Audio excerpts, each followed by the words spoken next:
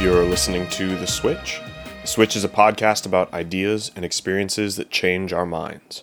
I'm your host, Chase Harris, joined as always for this interview by my co-host, Alex Berner. Now, this episode doesn't need a whole lot in the way of introduction. We invited two of our friends, no strangers to the podcast, to come have a roundtable discussion on how it is people apply ideas. My original question was this. We take in philosophy, psychology, personal growth, and other works situated to improve our lives, but not everyone successfully implements those ideas. Why? What is it that we're doing that works? And as you'll hear, my friends have some insightful things to say on the subject, including a shift in perspective on the question itself. This interview was recorded via a live video call with a small audience who gets to ask questions of our panel at the end of the discussion. If you would like to participate in our recording process, head on over to our Patreon page where you can find the link for free to come hang out every Monday night at 9 p.m. Eastern. We are, of course, a Patreon-funded podcast, and even though we would still be doing this without your support, the generous contributions of our patrons absolutely allow us to do more interviews more often with more guests at better and better quality. Becoming a patron allows you access to some bonus content as well, like the occasional post-interview chat with guests and breakout room discussions from the meetup group. You can find us at patreon.com/switch_podcast. The link is also in the show notes. And once again, a quick reminder about our YouTube channel. If you want to see our faces, the faces of our guests, and of our audience members asking questions, should they decide to have their video on, you can find all of that. The YouTube channel link is also in the description. So, without further delay, we start with a quote from Nietzsche, procured by my friend John. Ultimately, no one can hear things, books included, more than he already knows. If you have no access to something from experience, you will have no ear for it. And with that, I would like to introduce our panel discussion for the episode. Today, we've got John Lindinger, Alex Berner, Shrikant. I'm sorry, Shrikant. I'm going to butcher your last name. I'll let you in a minute. No, go ahead. You can butcher it. You're welcome to do that. Go ahead. Shrikant Rangnekar. Good enough. Great. And me, Chase Harris, as always. And today we have a single topic in mind, and each of us has prepared a short presentation, if you will, on that topic. And the topic is best introduced, I think, like this. What is the point of studying ideas? I heard an idea from my friend Jacob about maps and territory. And if you think of the space of ideas in the world as a map, meaning it is a representation of the territory of the world. Ideas, new ideas that come in are ways for you to update your map. But what's the goal of having a map? Navigation. You're trying to actually make movements in the world. You're trying to do things in the world. And for that, you need a constantly updated, better and better map of the world. That is why we study philosophy. That's why we study ideas. That's why we study science. That's why we explore the world. But there's a problem. Sometimes we study and we don't implement those ideas. Sometimes we study ideas and we think they're fun and engaging and interesting, and then we go out into the world and nothing's changed. We haven't improved our social circles. We haven't improved our circumstances. We haven't improved our attitudes and habits about the world, even though we've studied. And our question for today, in part, is why is that? But in order to answer that question, we've got our panel here to discuss ideas that they have integrated into their lives. And we're going to pick apart what that process looks like, what it actually looks like to take some idea that you've seen in the world and move it into action. So with that, I will pass it off to our first panelist. John, you're up. Cool, thanks. You can hear me fine? All right, cool. So thank you for the introduction. I think this is extremely relevant and pertinent topic, given the myriad and sea of information that all of us drown in every single day, right? We are bombarded with information, but we don't really necessarily understand the distinction between information, knowledge, and wisdom. I mean, my working definition of that, like the discrepancy between the three: information is random data. Knowledge is data that has been applied to a specific design end. So how do I get in better shape? I'm going to choose this information from people that are relevant and it's fact worthy. I'm going to apply this. And then applied knowledge becomes wisdom because you can reflect on it. You understand the context, you understand the nuances, and you have your set of experiences to evaluate from and to extract insight. So I think that's the hierarchical organization of information into knowledge, into wisdom. That's at least my working definition of that. And today we want to talk about, I have three main, three principle framework that I want to go through. Number one is what a main idea that I've extracted from my exploration in intellectual pursuits. Two, why I think that one was important to me, why I've undergone so much effort to ensure it sticks. And three, how I pretty much was able to assimilate that into my philosophy and then apply it. So first, some of you who have attended other previous meetups, I've done a meetup on this before. The idea that I learned from an amalgamation of research, which was, I would say, firstly, it was in specifically a TED Talk called The 5-Second Rule. And this was also a book written by an author named Mel Robbins. And then I amalgamated this with a concept from Dante's Inferno. And I call this the 5-second rule. And it's basically this: if you have an urge, if you have an inclination to do something, if you have a hunch of intuition or like a bold thought or a statement, you stop whichever you're doing, you stop your mental chatter, you count backwards, 5, 4, 3, 2, 1, and then you act. Regardless of your fear, regardless of your emotion of the moment, you just act, okay? You execute, you take initiative, and you move. You push yourself into action, and then momentum carries the rest. So I realized the importance of this from one, like I said, the TED Talk, but two, also from a symbolism of Dante's Inferno. It's attributed to the vestibule of hell. People are punished eternally by being chased around by hornets and flies when they're chasing a blank flag to symbolize they're not actually doing anything productive. They're not taking any action. They're just stagnating through life. So they have to be externally forced and implored to take action by external methodologies. So that was a very drastic and I would say bleak image of symbolism. So I coalesced that with Mel Robbins and I said, okay, this is an important idea. Why is it an important idea for me? Because when I started to apply it, which we're going to get to in a second, why I started to apply it, firstly, it dispensed with any procrastination. It also dispensed with any guilt and regret that I would have missed windows of opportunity.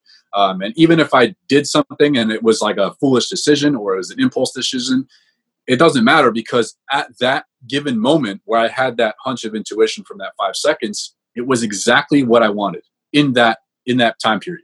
Okay. So that I don't look at those hunches of intuition or that voice of conscience as random. I see validity in that. So I've actually gained a lot from this. And I've also gained the philosophy that was tangentially related to it, and that is done is better than perfect. I've always been very, very, very critical of myself and my ideas and my productions. So this idea helps me break up my, I guess, big goals into small steps, complete them and say, okay, I'm done. 5, 4, 3, 2, 1, start the next one. Don't go back and analyze it and be overly critical about my past behavior because I have a tendency to do that. So that's all the like the benefits it's given me. And now how I was able to apply this, how I was able to assimilate this into my character, I would say is twofold. I have two main methodologies I use, and that's not only for this idea, that's for all ideas. Anything I ever learn, anything I read, anything I watch, and I think it's valuable, I write it down, and then I do one of two things. Firstly, I rewrite it in my own words.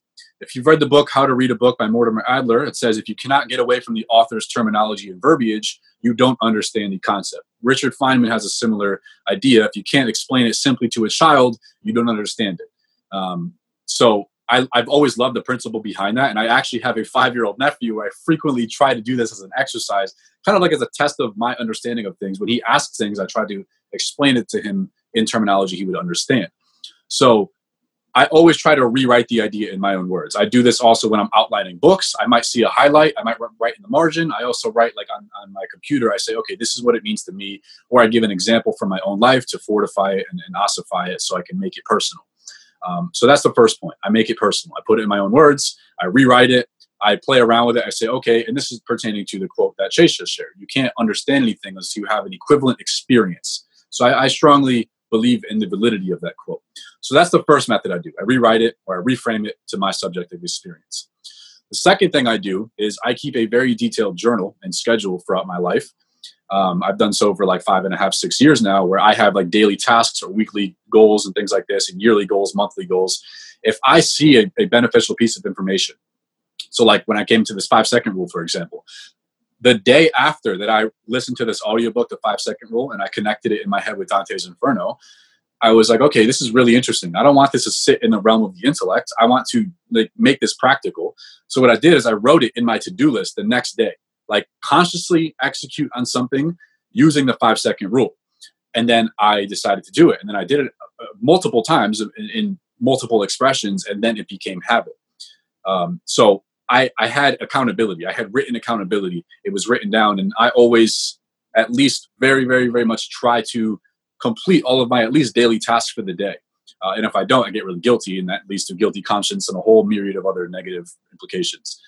So I would say personally, that's the method I've always used when I find beneficial ideas. How to apply it is 1, make it subjective, make it relative to my life, my experiences, give some of my personal examples, write them down, or just rewrite the whole quote, paragraph, main idea in my words as a summary, or try to explain it to someone, or even explain it to myself out loud. Sometimes I do that as well. I close the book and I say, what did this chapter say? I try to verbalize it out loud. If I can't do that, I didn't understand it. So that's the first method. And the second method is, again, tracking, making it practical, attaching it to a goal and making it quantifiable so I can know whether I've implemented it successfully or I have quantifiably failed. So try and put a number on it. So, okay, if you have this impulsive thought, do this 5-second rule. If I wait more than 5 seconds or I don't do the action, I fail. So I have to redo it. I have to redo it until it becomes habit. So those are my 2 methodologies that I've always used. And I use this for any interesting idea that I get from a book, from a lecture, from a podcast, anything interesting I find, it always goes through these 2 frameworks. And I find the more I do these things, the more I write it in subjective terms, the more I apply it, the more it becomes part of who I am. As Emerson says, I don't remember every single book I've ever read, just as I don't remember every meal I've ever had, but nonetheless, this is still part of me. So with that said, I will pass it on to Alex so he can go over his methodologies for applying ideas. Thanks, John. That was awesome. So I actually wrote mine all out, and I'm going to be reading from a script, and I think that will become apparent why as I go through this. Almost exactly a year ago, I read The Power of Habit, and it was one of the most major switches I've had in my life. I realized that I could create the life I wanted through the process of changing those habits. I'd always intuitively known that I could change my life, but I'd never had to find tools that this book gave me to do so. I identified my keystone habit, which was snoozing my alarm in the morning, and I changed that to immediately getting out of bed and meditating, another one of my major switches from earlier in my life. This changed everything for me. I also saw firsthand how it became easier and easier, and no longer started off my mornings with crippling anxiety. While that was the real switch for me, it's only the gateway to what I want to talk about today. Around the same time I read The Power of Habit, I remember hearing the idea that your brain is only forced to clarify its thoughts and make any sense of them when having conversations or writing. And I thought back and noticed that part about conversations was definitely true. Throughout all the discussions I've had with Chase and other friends and family, I always felt like I had a much better understanding of my own ideas after the conversation. But a few days later, I would forget that conversation, and the insights gained would slowly fade, leaving behind a very small mental change. And while those changes matter, I still felt like my brain wasn't working optimally. And eventually I remembered back to how much I had loved writing as a kid. Creative writing was literally the only part of school that I liked. I felt I could truly express what was on my mind, and to this day I can still remember many of the stories I wrote when I was 8 years old. Talk about internalization. So I decided to start adding daily journaling right after my meditation practice in the mornings. And within a week, the writing became the thing I'd look forward to the moment I got out of bed. That and some coffee, I guess. Some days I would reflect on my emotions, and others I would develop ideas about how to improve my workflow, life, and relationships. And some days I would just get all my little complaints out so I didn't have to whine to people about them later in the day. Originally, I had the goal of writing 500 words each morning over about 30 minutes, and I hit that almost every day. And you can do the math, but after 100 days, I had nearly 50,000 words written. And as I looked back over my writing, I noticed some common themes. The ones that I thought stood out, I continued to develop each morning piece by piece. Some didn't lead anywhere, but others did. And eventually I found and refined something that I thought could be potentially important. So to connect that with another aspect of my life, I write music for media as my career. And I know firsthand how the community of composers is overworked, overstressed, and to take it back to the power of habit, caught in many negative habit loops. Self-doubt, imposter syndrome, crippling anxiety, deteriorating health are all very common things to see in my community, and sometimes even jealousy, resentment, frustration, and depression. I've gone through some of these things too, and I've watched others in the industry experience them. But through my writing, I felt like I was getting to the heart of why I felt so many of these things. I was discovering how many of these negative habit loops had formed and how they continue. I was training myself to think about these things differently and break away from those negative thought patterns, and that opened up a whole new world of freedom for me. Part of my life goal is to help others, and I think many people who have this goal, myself included, often think too big, at least when it comes to helping people on a personal level. It becomes an unmanageably large and unfocused goal, and that destroys it. I realized that for me, I needed to focus smaller and more specifically. I realized I needed to do it in a realm that I understood too, with similar types of people to me, with similar experiences. And I realized that these ideas that I've been continuously clarifying for myself could be useful to others. So I wrote for a while about how to best convey this to people I thought could benefit from it. And I came to the conclusion that the best way to do that would be to get it in front of the eyes of the right people was through a YouTube channel. So as of 3 weeks ago, I started a channel with the goal of examining philosophy, psychology, health, and personal growth through the lens of being a composer. I know it's a small target audience, but I'm just getting started. And I would not have been able to do this without this writing every day. And because of that, I have tens of thousands of words written already in outlines that I really just had to copy and paste and refine. And I've already tested these on myself, and I want to see if anybody else finds them useful. So this is my new project. And if I hadn't done any of this daily writing, I truly don't think I would understand these things for myself, nevertheless be able to help convey them and create a space for other people to talk about them. On a side note, another thing I've learned about myself through this, if you listen to this podcast and notice how Chase and I run the podcast, I don't usually chime in until later. I've learned that this is because it takes me longer to process information and internalize it to a point where I feel like I understand it enough to ask questions. My strength is in writing, not talking on the spot. I need more time than others. So during interviews, I listen, write, and try to incorporate topics into my understanding of the world. And once I'm able to do that, questions start to arise naturally. And my whole life, I've been neglecting that part of my brain that worked the best. After a year of doing this, I actually feel significantly smarter, and I'm not so hard on myself when it takes me time to digest new information. And with that, I want to hand it off to Chase. And I'll bounce it back to Shrikant. All right, Alex, that was amazing. I'm also a very big fan of writing. I've been writing since I think I was 18 or so, and during these years, I think I have like 200 plus journals of about like 40,000 pages each. And I think what I am, I don't think I could be without the writing, because what writing does is that it makes all your thinking kind of self-reflective, and it takes it, it increases the precision and the comprehensiveness and kind of structure of your thought. So I don't think you can really think without writing. So I think it's a very big deal. So I'm just delighted to hear that. So for me, the big idea, I love to explore ideas. I've explored ideas for a long time, continue to explore them very aggressively. So of all the ideas that I've come across, the idea that really is my number one idea that has changed my life is Louis Sullivan's idea of form follows function, or function creates its own form. It's a very simple idea. Like the way in which Louis Sullivan puts it is, I have come to regard as valuable only those truths which are universal.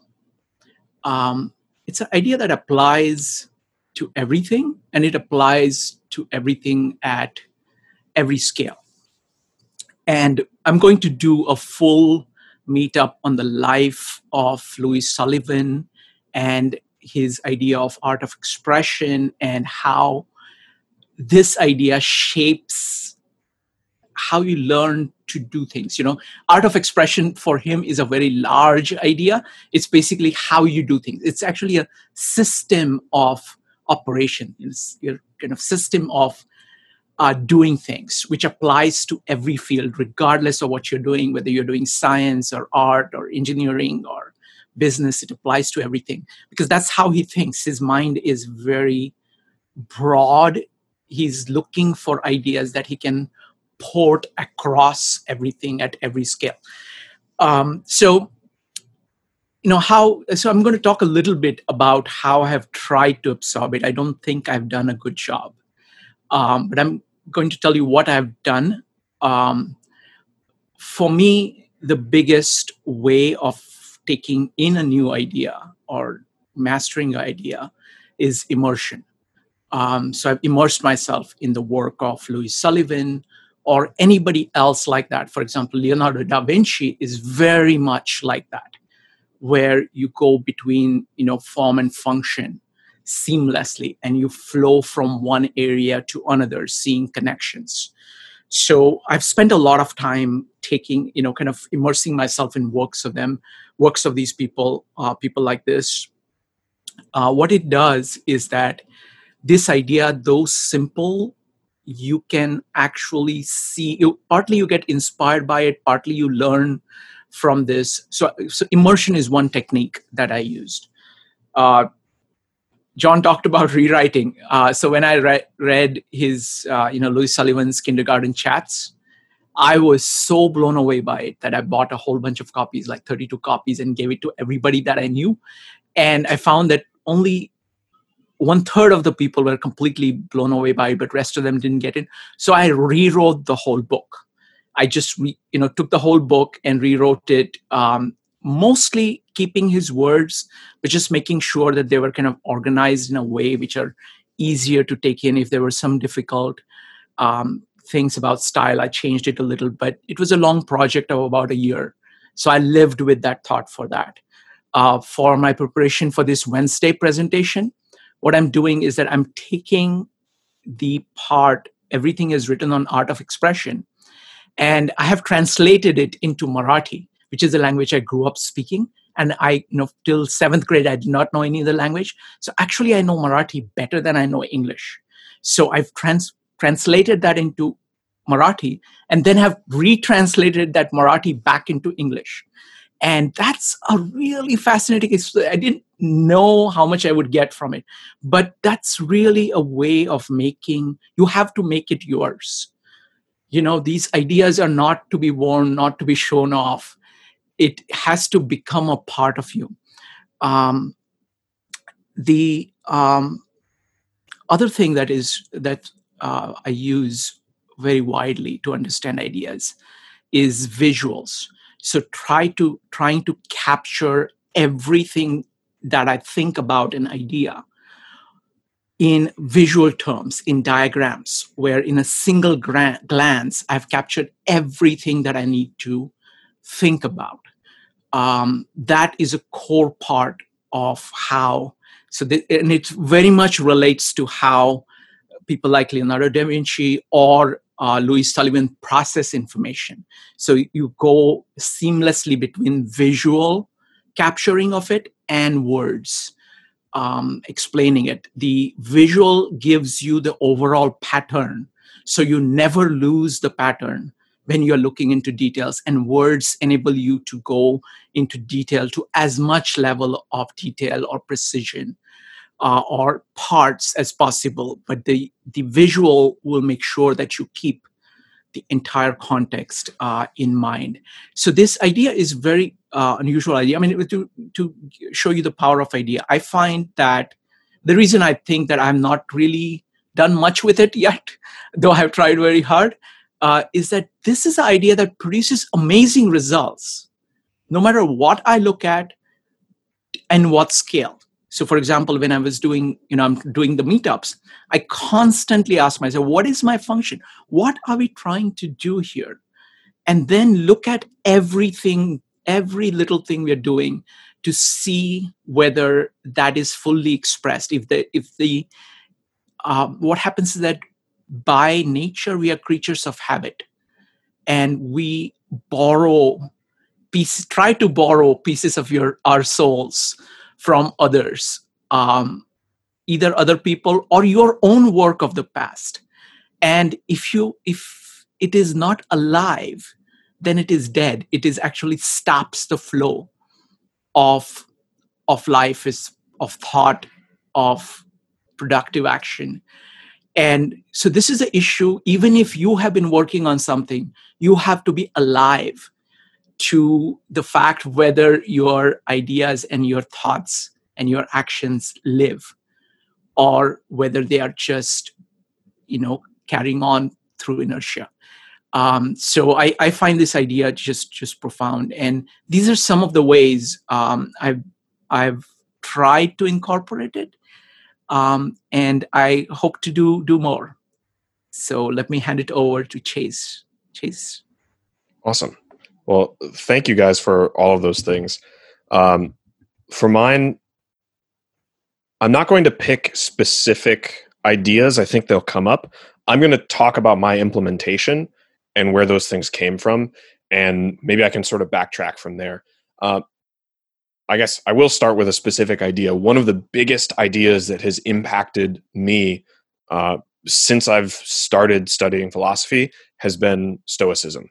I think that the ethical framework of the Stoics resonates so much with me and so much to my core that the natural thing for me to want to do was to implement this. And I started asking questions, like Shrikant said, of how does this apply here? Going through every aspect of my life and saying, how does Stoicism apply here? How does Stoicism apply here? And of course, along the way, I'm an avid studier and reader and discoverer of information. And so I would take in other ideas as well. And I've come up with a couple of habits that I think influence my life in a way that's profound, that are prime examples of how I've implemented philosophy. So just in terms of daily habits, I'll start there. Every single day, I start with my daily gratitude journal. I write down a list of 10, 15 things that I'm grateful for. And it's a mix of sort of theoretical things, like I'm grateful for, not theoretical, abstract. I'm grateful for the fact that I have access to clean drinking water. Right? That's an abstract-ish thing, but it makes sense in my real life. But it's not something that like happened to me yesterday or that I own. Right? Access to drinking water is a phenomenon of my life that I may go by without me thinking about it, but the fact that I write it down every day puts my attention on it. And the other things on the list actually are things that happen to me. There'll be specific things, like if I talked with my friend yesterday, I will put in my gratitude list today, I'm grateful that that friend is in my life and that we got to have a conversation. And the way that ties into Stoicism, so a lot of people know Stoicism for the way that they handle negative things, right? The Stoics would say, look, a sailor is not assayed in a storm, or in calm waters. He's assayed in a storm, right? When it's stormy, that's when it's the true test of your character. And that makes a lot of sense. I'll get to that in a second. But there's another half of human experience, roughly, that is positive affect and that is preferred. And the Stoics also had a lot of advice on that. Maybe they didn't focus on it as much as I think they should have. But the advice was gratitude. That's how you handle good things in your life. That's how you absorb what they would call preferred indifference in a way that you maintain your character. It's by gratitude. And so for me, gratitude is a daily practice that I've implemented in my life. I've done it almost every single day this year, including weekends. The other half of that is the negative, the meditatio malorum, premeditating the bad things that can happen. And I don't do this in a negative way, actually. I do this by asking, and I got this from Massimo Pigliucci. I do this by asking, what are the things I'm going to face today? What are the hardships or challenges that that may walk into my life today? And I think about how I'll handle them. And the fact that even if things come up that I don't expect, I have the capacity of character to handle those things. And just the idea of writing down in the beginning of the day, I'm going to be working with 3-year-olds today, and they take a lot of patience. I'm going to be fighting against my internal desires to not keep up with my disciplines. And that takes discipline. That takes self-discipline. Those are things that I'm going to be facing today that are dispreferred, and I can handle those. So every single day, I write those things down. And the last thing I write down every single day is my top few goals. And they're short-term, medium-term goals. They're flexible goals. There's a whole lot of work out there about how you should write down your goals. But the reason that I write down the things that I write down is because, so there's a part of your brain called the reticular activating system. And as far as I understand, the way that it works is your brain is taking in a whole lot of information all the time. And most of it just gets thrown out, right? Most of that information that you're taking in, totally relevant for what you're doing. But then some part of your brain, the reticular activating system, is essentially checking against your values. Is this useful? Is this useful? Is this useful? And at some point, something comes in through your senses that is useful, and it goes, aha, pay attention to that. And you pay attention to it.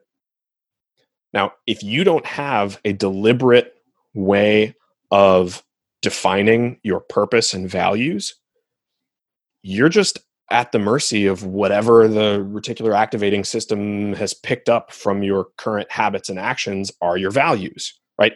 You've essentially, by chance, trained your brain to value the things that you have blundered into, unless you're writing it down, unless you're being deliberate about what your values and purposes are. So that's the reason that I write my goals and write some of those things down. It's because that contextualizes my day.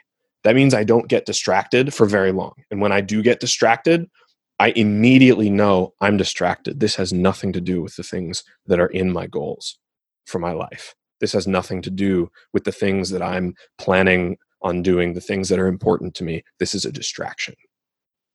And you feel it right away. It's that reticular activating system. So writing all of those things down every single day has been amazing to me.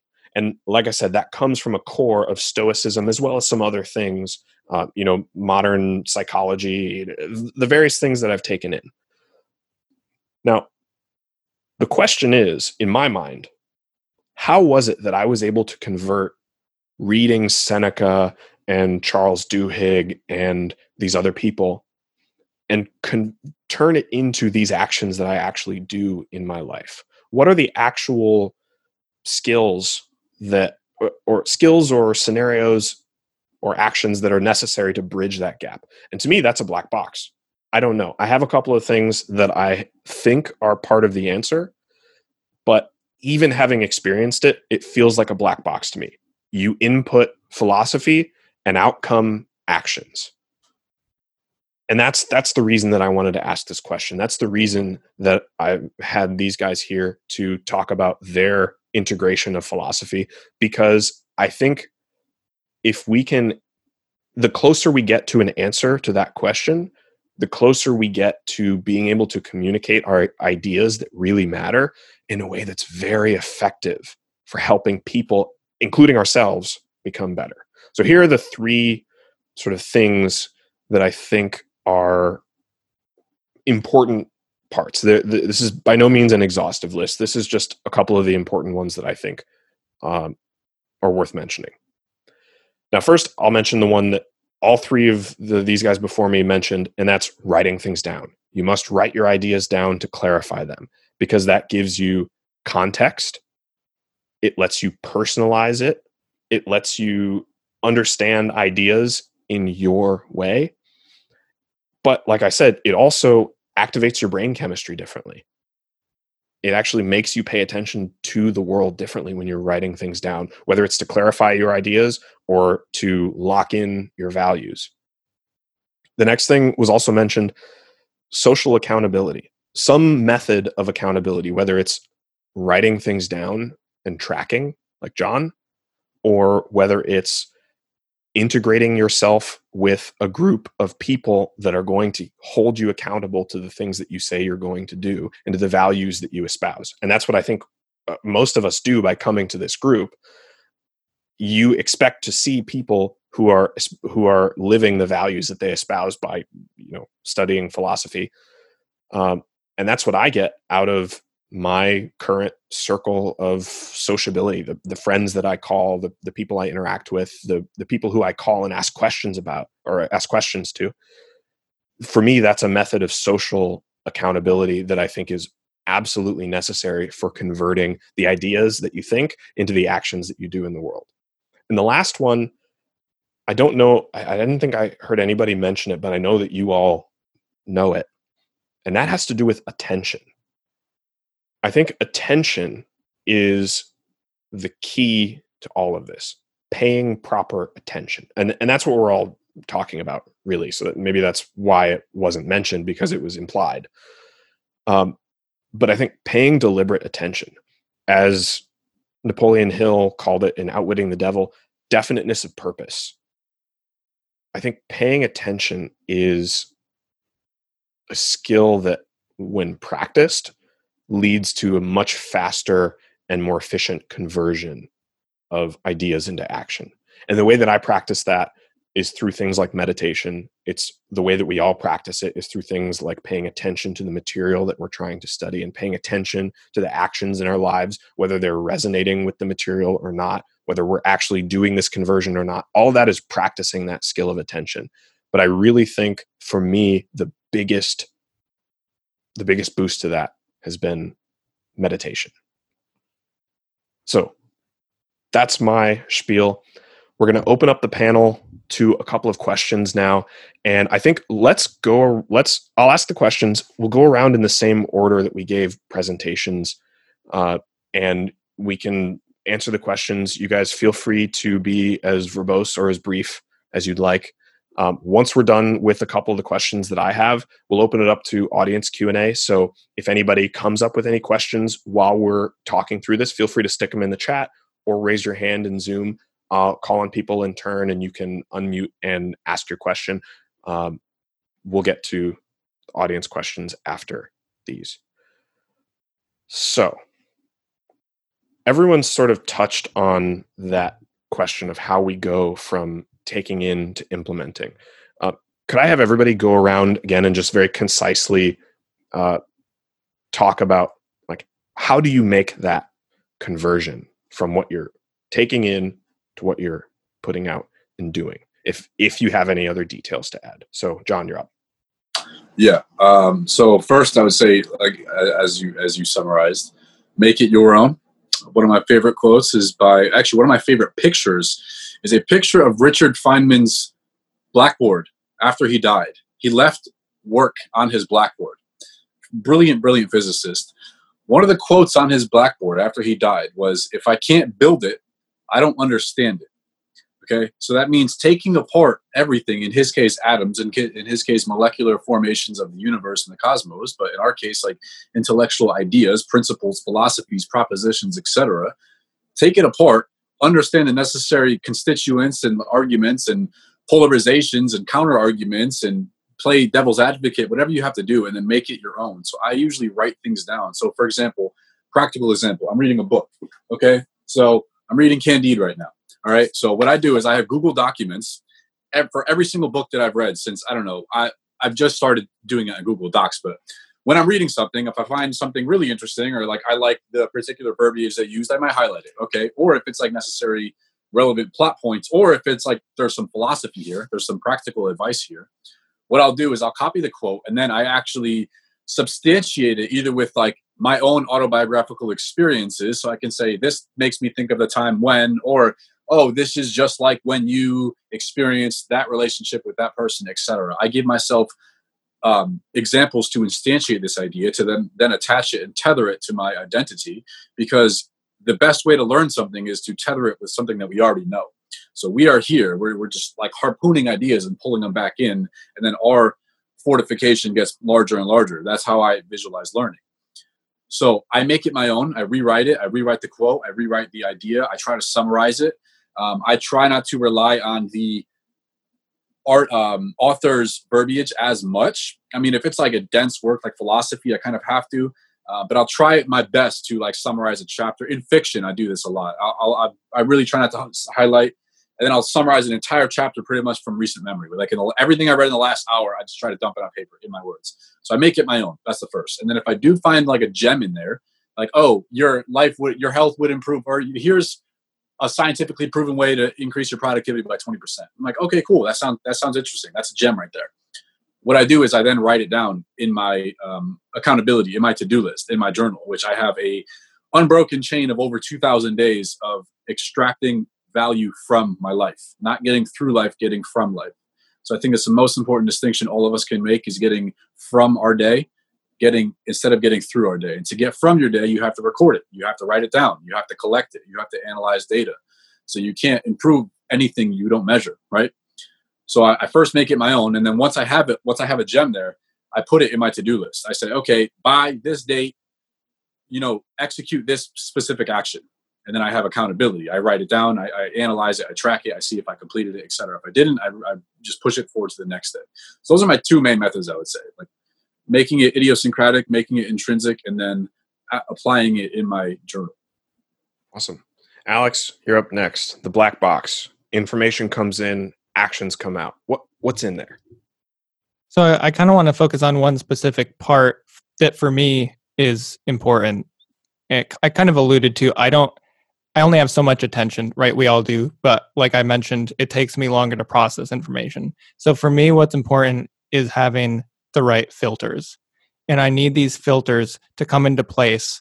So for example, first, is it accurate, right? Like take some time to think about, does this make sense to me? Like, is this information that I would like to incorporate?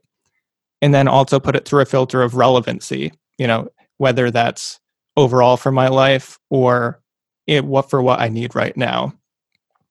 And also a filter of, is this something I realistically believe that I can implement? So I need to put things through these filters. And so basically only what I see is like the golden nuggets are, still there. And I definitely am aware that could put a filter on a certain type of information that I might need to incorporate. But I do think that as long as I stay mindful and self-aware, the world and people around me will check that with my interactions with them, and I'll become aware of any blind spots. But for me, I get overwhelmed, and that's what stops that transition. So I need to make sure that it's worth incorporating, and then I'll figure out the way to do it. And a lot of like what John just mentioned, as that next step kind of for me.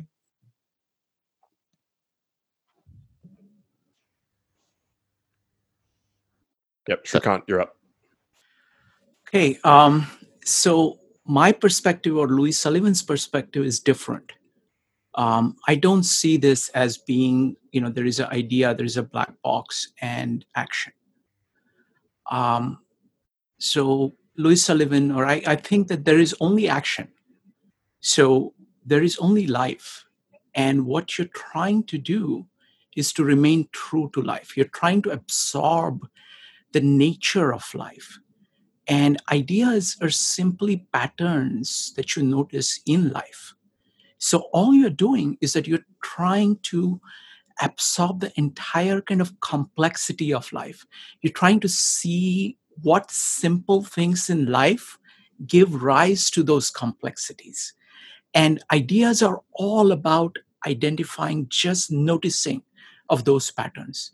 So it's all about paying attention relentlessly to life. And basically, as you are inspired by life, you kind of start to kind of almost mimic life, how it works. So for example, the whole idea of form follows function is that you notice that the way in which life operates, the forms that life has, are driven by the purpose of living, and some simple processes of life give rise to this enormous complexity of life forms that we see. And what you're trying to do is that you're trying to move in that way, in a very simple way. So it's a very different perspective than saying that this is the idea, how do I bring it to life? You're taking the perspective of saying life is all that is, and that's all I'm trying to absorb, to mimic, to live. And that's not happening just outside of me. It's the same thing happening within me, with my emotions, with my thought, with my spirit, with my body, with my interaction with other people. So it's a very different perspective of integration. Historically, has that perspective been common or uncommon? Like, you've studied a lot of ideas and patterns of life, and you've studied a lot of them in a historical context. Is that a common perspective? It's not a common perspective. The entire Western tradition is Platonic. Plato is the kind of ruling philosopher. So the idea that you have idea, and then you're trying to figure out how to apply it, that's very much Platonic. It's, Plato held that there are actually these ideas in the cave, and those are the ideas, those are the things that really matter. This view is very much rooted in biology. This is kind of, for the longest time, philosophers held that man is not, it's something else than an animal. That there is they didn't see life in animals. If at all they saw it as being the lowly thing. That's something that they have to overcome. Whereas, so it's very much, people like Sullivan are standing on the shoulders of Darwin, and they're trying to use the living processes. And they're trying to not just stay there. They're looking at kind of the higher level processes of how life is self-regulatory. How does self-regulation develop, and how the self-regulation keeps on kind of projecting at some point of an ideal, and how it tries to go towards it. So I would say this is very much kind of rooted in Darwin and science. It's also science in the tradition of that it has humility towards life. It is not saying that I'm going to figure it out and then I'm going to do. No. It's saying, let me see what life is like, and it's very much stoic in that way. It's kind of, it has profound respect for nature. And all you're trying to do is you're trying to live according to nature. So there are some echoes of it before, but so that would be my answer. I don't know whether I've done a good job of answering it. I think so. I'm trying to integrate that way of understanding into my own understanding, and I think it's compatible with my understanding. I just have never heard it phrased quite like that. I actually want to, not to keep the spotlight on you, Shrikant, but I think this is a good opportunity to sort of lead into one of my next questions, and maybe we'll go backwards. Sure. What are the blockers? What are the forces pushing the other direction, and how do we address them? So for context, Jordan Peterson talks about how people always ask the question, like, why am I failing? As if success is the norm and failure is some mystery to be overcome.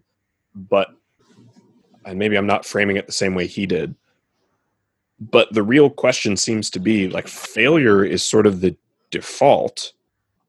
How do you go the other direction? What makes failure the default? And how do you stave that off? How do you move in the right direction in terms of applying ideas and patterns? I'm I don't know if that makes sense as a question. If it does, No, it's take a it away. great question. It's a great question. So I would give again. I will give Louis Sullivan's answer in the three things.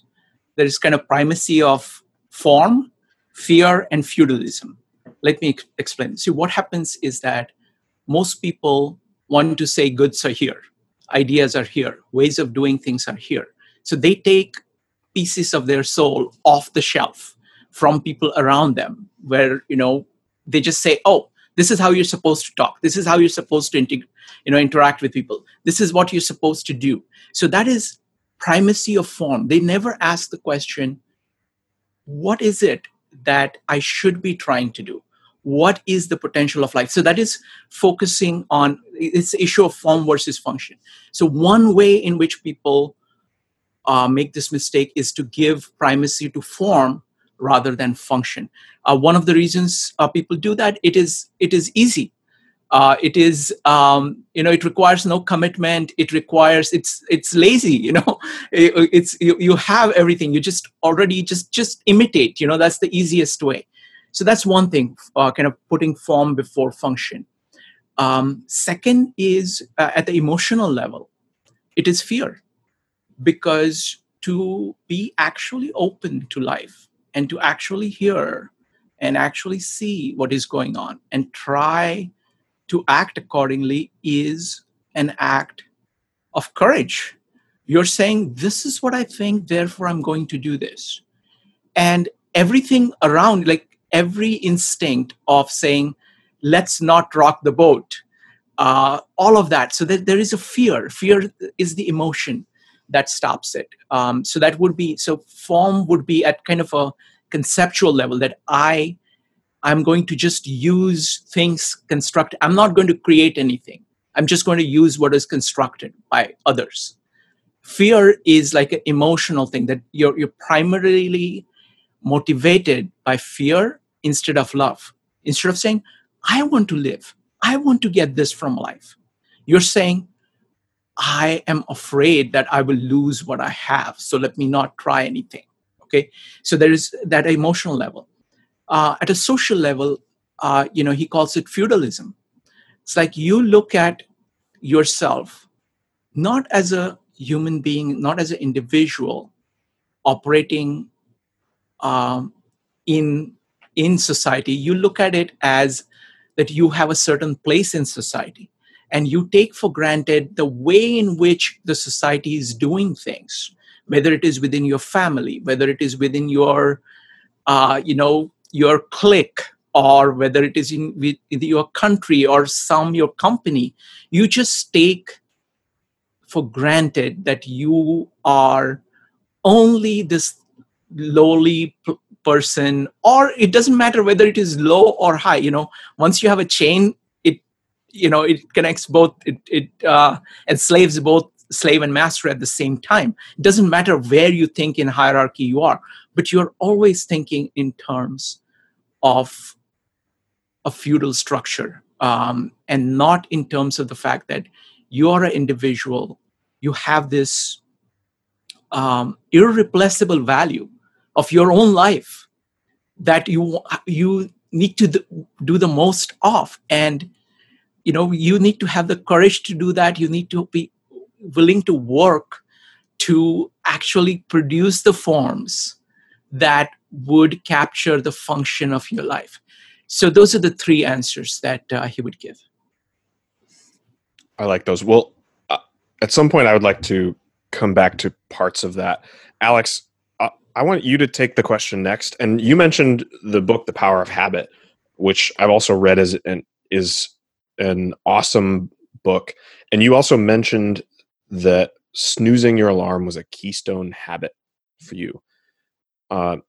If you want, I would like to talk a little bit more about that, but still in the context of this question of what are the blockers? What are the things that are the forces sort of pointing downward, and how do you turn around? How do you move in the other direction, in the sense of applying ideas and philosophy?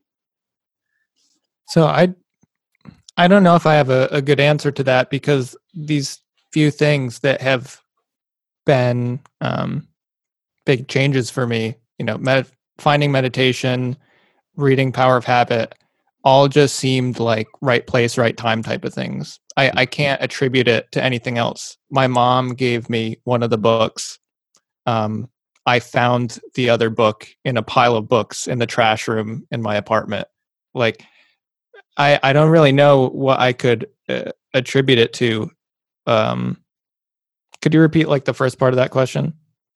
Yeah, well, so basically the idea that I'm getting at is the natural direction is down. The natural direction is stagnation and fail. And maybe natural is not the right word. That has a lot of connotations to it. But okay, the default direction is down. If you don't do anything, if you inherit the forms in the way that Shrikant was saying, if you inherit the forms of society as they are and you don't use the energy to create new ones and you don't overcome that fear, like I said, the default direction is stagnation and death. How do you turn the other way and grow? I realize it's an abstract question. For me, I'd say, being self-aware and kind of assessing what am I thinking that's hurting me? What are these, assessing what I actually do first, right? Because I might have a totally different idea in my head of what I'm doing versus what I'm actually doing. And I think John mentioned writing down everything he does during the day. And that was a big thing for me when I wrote down and clocked every 30-minute section of everything I did for the day. And I was like, wow, I worked all day. And then I looked and I had worked for 3 hours. And I didn't realize how many, I did the laundry for an hour. I talked to a friend on the phone for 2 hours. Didn't realize that. And so it's awareness. I didn't know any things had to change. And I think then through, meditation and understanding what I want from my life, I can slightly shift those in directions that make more sense for me. If I just love talking to people and I'm content with like a certain, income or job or lifestyle, but I just want to talk to friends, I'm not going to cut that down. So I think it's really assessing what I care about in my own life, and also recognizing kind of what Shrikant mentioned, like how does my personal goal for my life or how I want to live different from society's kind of generalized perspective of how people should live, and then recognizing what are the things society's encouraging me to do that might not be right for me. Yeah. All right, John. The question is to you. What's wrong? Okay. So this is multifaceted. I think the first, the necessary preliminary realization that we have to view in our lives is that the mind does not remain idle. And if we don't voluntarily plant seeds of insight into it that are constructive, thoughts will reach our mind as a result of our own neglect. Okay, so this is the classic polarization I always talk about of design versus proximity. So if we don't design our lives, there's a million ways to say this. Plan your life or fall into someone else's plan for your life. Whatever does not obey itself must be commanded. The more you are disciplined by yourself, the less you'll be disciplined by the world, vice versa. There's a million ways to say it. So I think a major variable, an influencing factor why we are regressing in life, I would say involuntarily exposing ourselves to environmental stimuli, being society, being friends, being people, input, music, TV shows, etc. The amalgamation of all that input only by proximity, meaning by random chance. I think that is the biggest detriment to all of our lives. And if you can substantiate this statistically, okay, I understand there are areas for context and nuances and exceptions to a rule, of course, but as a general rule, let's look at it statistically, okay? So I'm a random person. I go into the world, okay? Every single individual has an opinion. We also have an ego validation where we love to see expression of our opinions. We love approval of our opinions. We love people echoing our opinions, etc.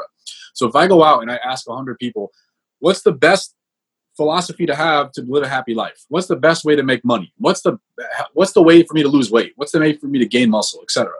I will be subject to thousands of opinions, okay?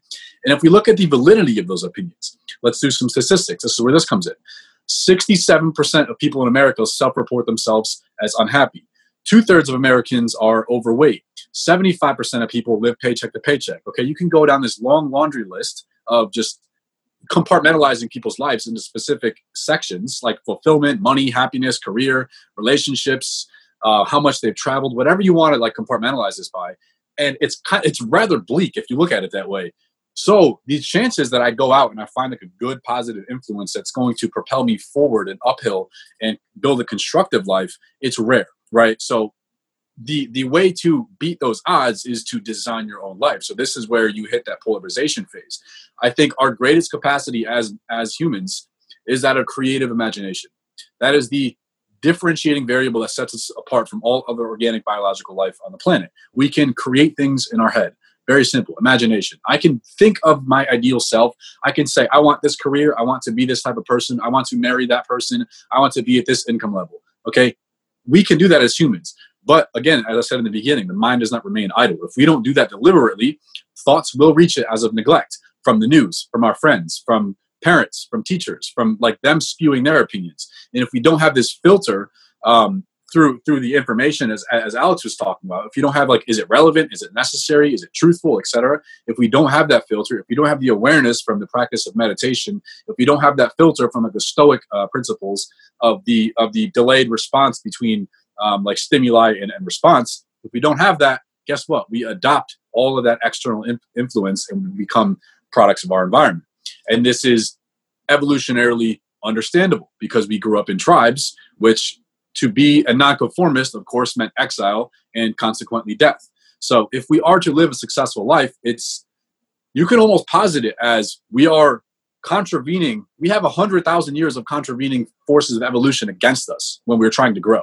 Because not only about other people trying to pull us down, as Shrikant was talking about, with forms, with blind adherence to societal norms, with other people spewing opinions who are unqualified, but also our own thoughts, because our mind evolved for survival. So what did we do? We focused on threats. We focused on the lion, the predators. We focused on scarcity of food. We focused on shelter, etc. So now that we're no longer in that environment, our mind still dwells on this embarrassment, this criticism that I received, this exploitation. Am I going to be accepted by my peers? Am I going to have social validation, etc.? So we not only have the external world of other people, we also have our own internal mechanism fighting us back. And I think the way to mitigate that, the way to I guess, lessen and relegate that power is to create such an ideal that has so much, we have so much faith in that future. We have so much like competence in our ability and tendency to unfold that. And we are continually doing things every day, our disciplines day in and day out. We are progressing every single day. We are challenging our beliefs. We are measuring our beliefs against the world through action and readjusting accordingly. We are subjecting ourselves to voluntarily seek new information, books, podcasts, seminars, lectures, all right? All of those imply deliberation, right? Because you have to know what you're looking for to buy a book. And then you have all that and you execute on your disciplines and you make progressive realization toward that ideal. That's, I think, the only way that we have. But again, this is hard. This is a nonconformist approach. You don't have immediate approval by people. You have people doubting you. You have people projecting their insecurities on you. Oh, you could never start a business. That's never going to work. You're going to fail. Oh, you don't know anything about investing. You're not going to make any money. Oh, you can't do that. You've never done that before. A lot of people's thinking is limited by precedent. They look around at themselves and they're not using their imagination. So they say, my thinking is limited by precedent. Therefore, whatever I've achieved up to this point, I can't surmount any higher than this. Okay. Because they're not using their imagination. Because it's being dwelled by, I look at this equivalent of like a garden. Okay. It's just weeds in a garden. It's nothing's deliberate. It's all just haphazard. Seeds have just been randomly thrown. And, we didn't actually plan out or design any of this thing. So yeah, those are, I guess, a lot of things that I want to say. And like one closing thought is you have to have certainty in this ideal. Tony Robbins has an idea where he says, wherever two people meet and there is rapport, whoever is more certain is always going to influence the other person. So let's say I have an ideal, or it's like if I have a newly formed idea, like maybe I want to start a business. Maybe I want to become an architect, whatever this new idea is. Maybe I want to move. I want to quit my job, whatever happens to be. Okay, it's a little bit scary, but I'm kind of faithful for it. And if it's new, if it's not really that deeply rooted in my soil, if I project that to somebody else and say, I want to start a business, and like I get criticized, I'm just immediately, that plant is immediately going to die. Where if I had, like, water it, I cultivate it, I put that seed in it, I have my ideal. It's like plan A, no plan B. It's that or death. Okay, you have to have that conviction, that certainty. I can have 100 people tell me that's not going to work. I'm like, okay, I'm just a canvas for your psychological inadequacy and insecurity, so I'm not going to take that personally. I realize you guys are just projecting at me. I'm going to keep going my way. Okay, that takes a lot of strength. It takes a lot of courage. It takes a lot of solitude, involuntarily, of course. It takes you being okay with criticism. It takes you being okay with people not understanding your intentions, etc. So, I mean, valuing your own ideal over that of another individual's. And there's a quote that I think accurately pertains and encapsulates this by Nietzsche, where he says, "The man who does not know the way to his ideal lives more frivolously and impudently than the man with no ideal." And again, remember, Nietzsche's definition of a great man is a play actor of his own ideal. So my own ideal life, okay, I've accurately and comprehensively describe this person on paper. And once I do that, I say, okay, what would this person do in this situation? Just as Chase was talking about, how can I apply stoicism to this direct moment? I can say, how would my future self arrive in this moment? How would my future self introduce myself to this potential friend? How would my future self come through in this moment? What would I do in the future? And then I try to live my life every single day with one philosophy in mind, and that is do something today that my future self is going to thank me for in retrospect. So when I look back, I don't say I wasn't living for my immediate emotions, my immediate desires. I wasn't doing all that. I was serving my future self. I was delaying gratification. I was motivated by the desire for pleasing results, not pleasing actions. There's a distinction there. Pleasing actions, I'm going to only do what is easy. I'm going to do what is expedient. I'm not going to do anything difficult or challenging or strenuous. But if I'm motivated by pleasing actions, I'm going to sacrifice. I'm going to discipline. I'm going to put in the necessary work to delay my gratification and have that enjoyment tenfold down the road. Excellent, John. To any of the other panelists, any closing thoughts before we open it up for Q&A? Alex, you're up first if you'd like. I just want to kind of second what John was saying there, especially towards the closing, where I see so many people's ideas just shut down by the people around them. And I don't know, I don't think I would have been able to get to anywhere where I am, go to the school I did, go to, start any of the projects I did, have any of the creative accomplishments that I'm proud of if I had run them by other people in general, just because I think, like John said, it's hard. People, you become somebody's reflecting board for their own, insecurities or doubt, regrets. And I see that happen with so many people around me. And once I see people start, either cutting those ties or starting to understand where the boundaries are between their own values and ideas and other people's, that's when they start to really become an independent person, basically. Excellent. Shrikant, any closing thoughts? It's been an amazing conversation. I was quite blown away by the fact that for all of us, writing is key. And I think the power of writing has not been fully understood of how profound a step it is in civilization. I don't think civilization is possible without writing. Both kind of internally what it does to your mind, as well as what it does between people. So that's something that I want to pursue that further in the fullest way. I want to do a full meetup on that. So it was amazing to hear that. That would be excellent. I totally agree. And for me, writing is also the thing that I'm working on. Like I said, I write a whole lot in terms of my habits and gratitude and things like that. But solidifying my ideas in the way that Alex was talking about, that's my next step. I'm going to be doing that much more. Just to say, like yesterday I did a meetup and one of the goals I have is to do 20 times the amount of writing I'm doing now. So I'm trying to figure out how to do that. So that's, I'm definitely going very big on writing because it has produced such amazing results for me. And I don't think I'm doing enough. So yeah. Awesome. Well, we will go ahead and open up to audience questions. Just a quick reminder of the rules for questions. Please keep your questions on topic. Please be brief. Please be courteous. And in this case, I'll ask you, since we have a panel here, if you can direct your question to one or two panelists for the answer, that would be excellent. And we will start with Joe. Joe, you're up. I just want to say thank you to everyone, because all four of you have been, not many people have made these transitions, but even fewer have shared their experiences with other people. So I want to say thank you for that. I've taken something from everybody on this panel, so I very much appreciate all of your efforts. You talked about Chase actually had mentioned the idea of failure being the default and how to take an idea into an action.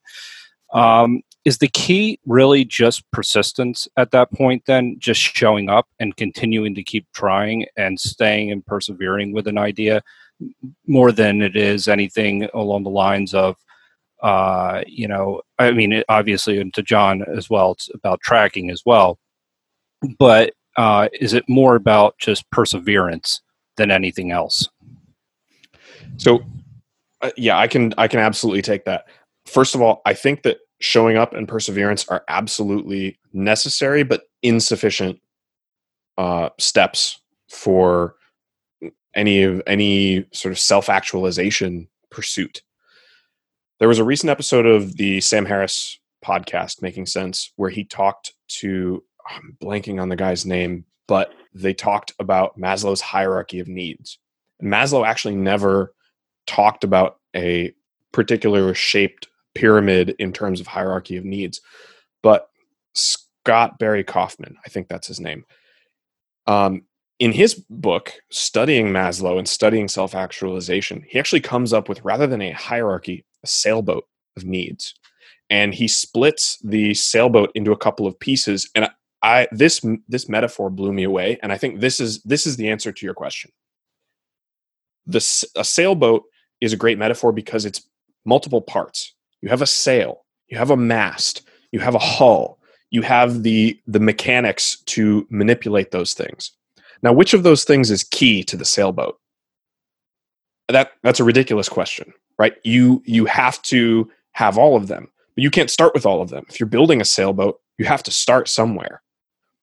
But the key to self-actualization and the key, so to speak, to integrating your ideas is actually to have this holistic sailboat approach where you rely on strong foundations and you manipulate the mechanics well, and you are a skilled sailor, right? You have to have all of those things. So my short answer is showing up and persistence are necessary, but insufficient. And the other, just to add on to that, the other reason that the sailboat analogy is good is because in Maslow's hierarchy of needs, like, it almost looks as if you've fulfilled this level, you get to level up to the next one. And you're fulfilled on the bottom rung, so don't worry about it anymore. But that's not the case. Just like a sailboat, you have to maintain all of the parts. And getting the hull together doesn't mean you're done with the hull. You might still have to clean it and patch it and repaint it and do all these things. You're not done with that part. So that's my answer. Do any of the other panelists want to jump in on that? Okay. Yeah, I can talk very briefly. I would add understanding the distinction between a decision and a choice. I've talked about this in the past in different meetups, where if you make a decision, if you look at etymologically, part of the word decision is CIS, like cis, like kind of like incision, meaning to cut. When you make a decision, what you're doing is literally cutting off all alternatives. A choice is transitory, on the other hand. A choice is like, it's the desire of the immediate moment. So let's look at this practically. If I have a decision to start getting healthy, okay, if I have the decision I'm going to weigh this weight at this percent body fat, being able to bench, squat, and deadlift this much by this date. Okay, that's a decision. I cut off all other alternatives. All right, I'm done trying things. I don't believe in the word try. You do or you don't at the end of the day.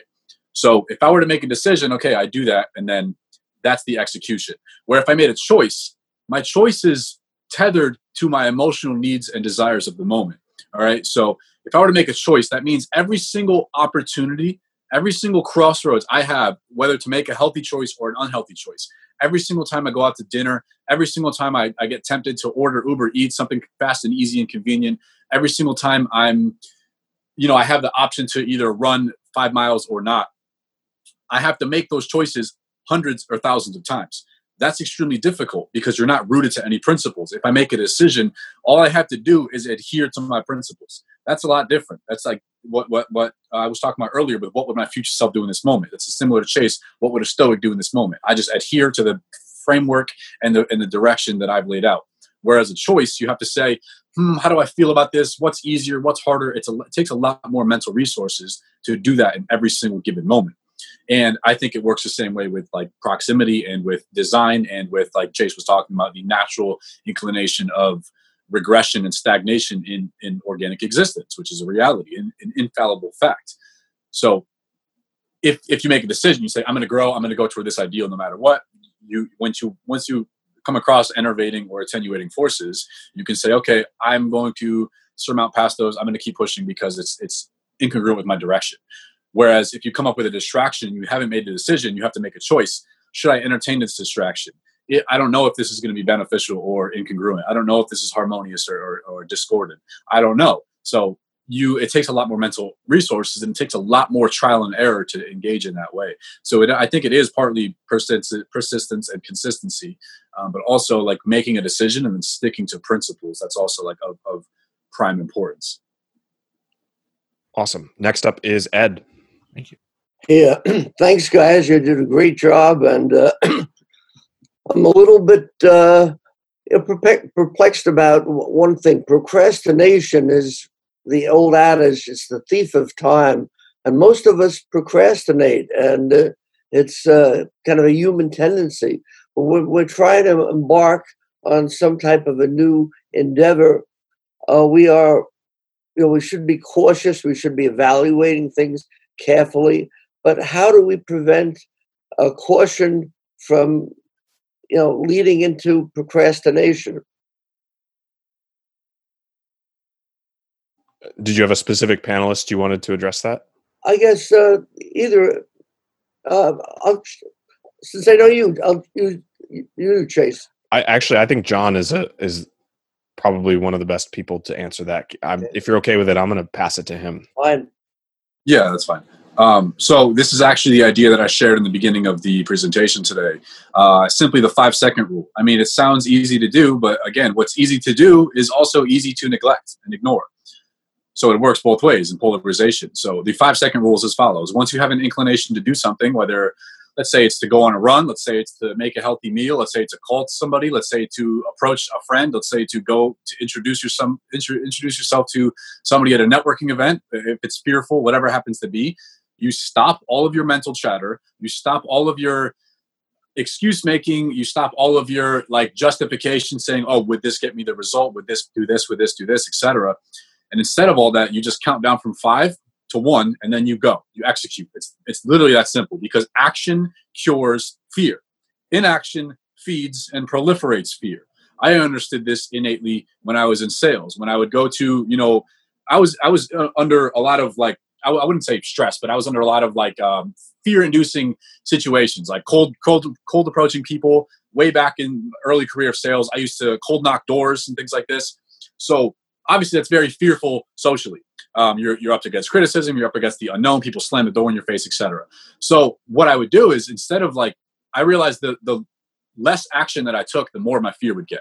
So I would justify something. I would justify procrastination by making excuses, by saying, oh, I don't want to go up to that person because they look busy, because they probably don't have enough money for the service anyway, because, oh, look, it's almost lunch. I got to go eat or else I'm not going to function well. Oh, I got to go do this. By the way, your mind like I call it the monkey mind, this mindless chatter is going to keep perpetuating excuses. Whereas if I stopped all that and I said, you know what, 5, 4, 3, 2, 1, I'm going to move into action, that's something that can substantiate that. I also have accountability, so I write down my actions on a daily planner, and if I don't do that, I would deprive. I personally, like I said, I'm very critical of myself. I personally deprive myself of pleasures like movies or Netflix or like going out with friends if I don't complete my goals. That's the way I live my life, and it works very well for me. I also reward myself if I do hit all my goals. So I think that's an accurate approach, and to like impress this onto my subconscious mind, I've always memorized the idea from Dante's Inferno, in the vestibule of hell, and it's full of people that didn't take action in their life. So in other words, their sin was procrastination, and their punishment, where they were stripped naked, they were covered in worms and filth and vermin, and they were chased around and stung by flies and hornets as a symbolic gesture to externally implore them into action, because they couldn't do this themselves. And that was going on for eternity. So that was their punishment, their attributed sin that they had to suffer for eternity. And not only they were just pushed into action, but they were pushed into fruitless action. So they were running after a flag with no logo on it, no banner. It was just a gray flag. So it's like you have nothing to show for your toil and your labor. So that's even worse than just being pushed into labor.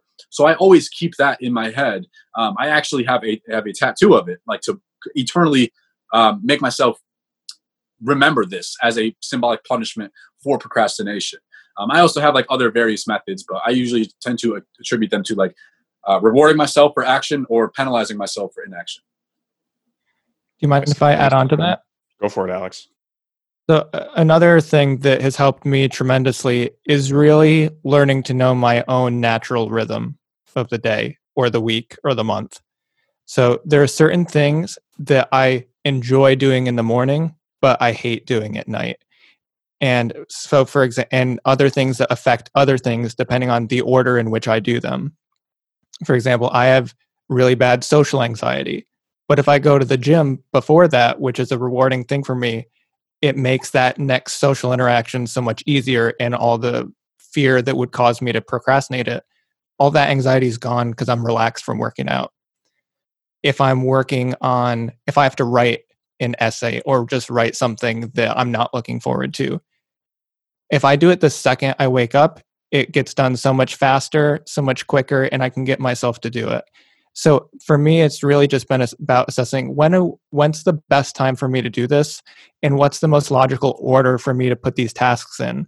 And I've even thought about, sometimes I like the idea of front loading the hard things. So starting with in the beginning of the day with the hardest possible task or the most stressful thing I could do, in order in decreasing levels of difficulty or stress. So basically everything is an improvement. Every action in my day gets easier and easier and easier. And it's like a natural flow. Whereas if I start playing video games and the next thing I need to, make a phone call, and then the next thing I need to work on a project that I hate, every part of my day gets worse and worse and worse. So for me, it's really just been about assessing, how should I set this up to let me achieve success? Because if I purposefully went through and structured it the worst possible way, I know I would not be nearly as productive, and that procrastination would, exponentially increase probably. Yeah. And all this reminds me of my favorite Jocko Willink quote. And it's actually about fear, but I think fear is often a player in procrastination, if not the major player. He says the first step in overcoming fear is to take the first step. It's to step. And I see someone said in the chat, easier said than done. And my response to that is always easier done than regretted later, or easier done than done later in the worst way possible. Right? If you're about taking the easy way is discipline. And it's not easy for right now. It's easy in the sense that it's better for your future self. So, all right. We will take the next question. Dave, I believe you're up. Who is your question for, and what have you got? It's ready for me. It seemed to me, especially if this is an important idea, that it needs to and refined. And it was kind of took me back to last Sunday's talk by Shrikant about writing and bouncing back and forth between analytical and creative. And an example, I'd like Space Needle up in Seattle, I'm sure you've all heard of, and I'm sure Shrikant saw since he worked up here for a while. We're on a committee for the world. And we really icon. It's just sketched on a napkin. Good, and he showed it to friends. Back and forth and back and. Eventually got to send it out for a proposal for architects, but it took. Finally got a beautiful building, one of the most in the world. I know we're about the person or everything else, but it's the balance forth. Is it? Would you agree, Shrikant? So, Dave, your audio, Shrikant, if you got the question, you can. Dave, your audio was terrible. If you want to summarize it in one sentence, I will try to hear and answer it because we are losing every other word.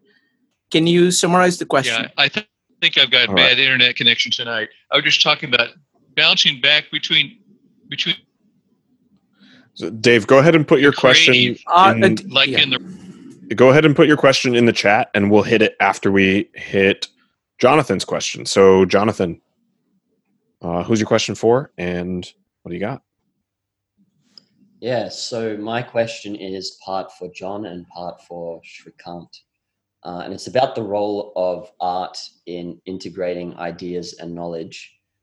So the art might be books and films, so John can sort of speak to that.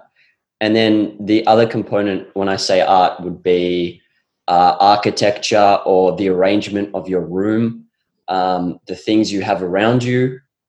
John even mentioned a tattoo just now, so that sort of speaks to this, and maybe how it might tie into form following function. So I would see symbolic application and extraction from looking at themes and principles in terms of like movies and great literature, right? The whole classic hero's journey, we look at the archetypes there, and we can realize that without getting without over indulging in this, without overconsumption of like that is escapism, using art as an inspiration instead of an escape. So it's an objective tool as it is. I'm not going to judge it like constructive or deconstructive, but the use is where it all falls down. People can use that as an escape from reality, or people can use that as a step beyond reality with one foot still in pragmatic reality, and then using that as inspiration to extract value from yourself. So I honestly look at like everybody's life is a work of art if they would design it. So that's like the act of creative imagination, I would say, entails art linguistically. If you create an ideal, creation means art. So I would say creation, absolutely. I brought this quote up last week in one of the meetups. Nietzsche says, we have art in order to not perish from the truth. So art is absolutely necessary in all creative striving and all goal attaining and all doing, and all extrapolating past the present, because we all know if you look at things rather objectively, you can say there is a myriad of attenuating and contributing forces fighting against us. I mean, we were talking about these earlier, like other people, like nature, like our own mind, and even just the temporal scope, right? Time. We're all going to get sick. We're all going to like lose people, etc. All these bleak things. So in order to like overcome that, in order to surmount that, we can take principles from art, or we can take actions from art. We can take symbolic interpretations of an end result of art, superimpose that onto our own life, create our own ideal from a work of art, and then emulate that ideal as an art form. And then everything you do becomes creative, becomes an expression of that ideal through your everyday actions. And to your other like secondary part of that question, I am a large proponent of like the effect of environment on your mental space. They actually call doorways memory erasers, because the way your brain is programmed to, like, when you walk through a certain doorway, your mind is actually attributed the contextual clues with that stimuli of the environment with whatever like typical methodology and actions that you usually do in that room. So if you walk in your kitchen, you're going to be like, okay, I'm programmed to think this way. So in short, what I try to do is actually, like, I went as far as to organize different corners of my room for different certain things. So I have 2 desks. I have one desk on the other side of my room, and it's like my creative desk. So I'll draw, I'll play piano, I'll do things like that. It's not really that intellectually exerting. It's just like kind of free flow, like me just having fun. The other desk, it's like, okay, I'm working on my business stuff, I'm working on a website. So it's like productivity stuff. And it's like you're conditioning your mind to associate particular stimuli with certain perspectives, right? So I am largely a proponent of that. I think it's, even if you don't have this available to in your immediate environment, you can go to a certain coffee shop every day to attribute that with like productivity. And I wouldn't argue against like mixing, as they call it. So like, don't like engage, like don't do productive work in your bed because your bed is associated with sleeping and relaxation, for et cetera. Or like, don't do creative things or like talk on the phone with somebody at somewhere where you would do your work. I mean, you could, but I think it would be most effective if you attribute certain environmental cues with certain psychological states. And I've tried to do that in my own life, and I found a lot of productivity boost in all areas of my life after I tried to do that. Okay, I would like to add something. I basically agree with what John is saying, but what I want to do is I want to just step back and talk about the concept of art itself. If you look at the concept of art in the Greek times or earlier kind of ancient times, that's a very large concept. It applies to how you do things. It's about doing things well. In the modern times, the concept has been narrowed to essentially fine art. And people like Sullivan, when they talk about art, it's a very large concept. It's basically, how do you do things well? How do you do things right? How do you do things that speak to you, not only at the physical level, but also at the emotional level, also at the social level, in every possible way. So on Wednesday, we're going to be talking, I and Sherry are going to be talking about art of expression. And Sullivan holds that in order to live fully, we have to develop our system of expression or our system of art. And that applies to how you move, how you speak, how you organize your room, how you deal with people, how do you create the social structures and work with social structures. And you are operating at all, if you are being good at art, you're actually doing this well at all levels. And it's all about listening to what the requirements of life are, what are the rhythms, what are the limits, as well as you possibly can, and then expressing that through your action. And that's what art is about. So it's a very large idea that applies to everything. Awesome. Thank you, guys.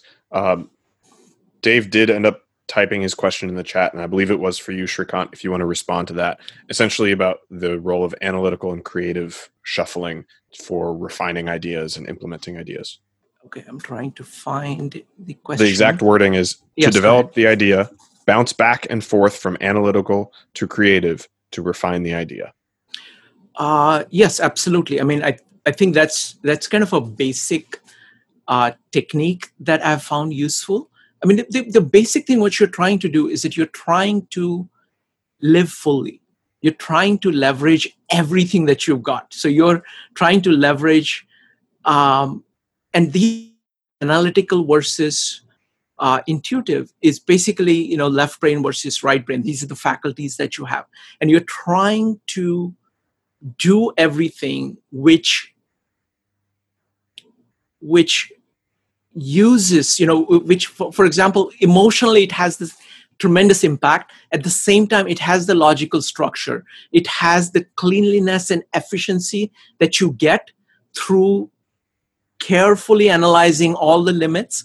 At the same time, it has the feeling, kind of the inviting feeling and exciting feeling and the open feeling that you want emotionally. And it works on you and it works on other people. And so it's all about, kind of Leonardo had this idea of excellences upon excellences. So in everything that you do, you build all these excellences. You use every tool that you have, every faculty that you have.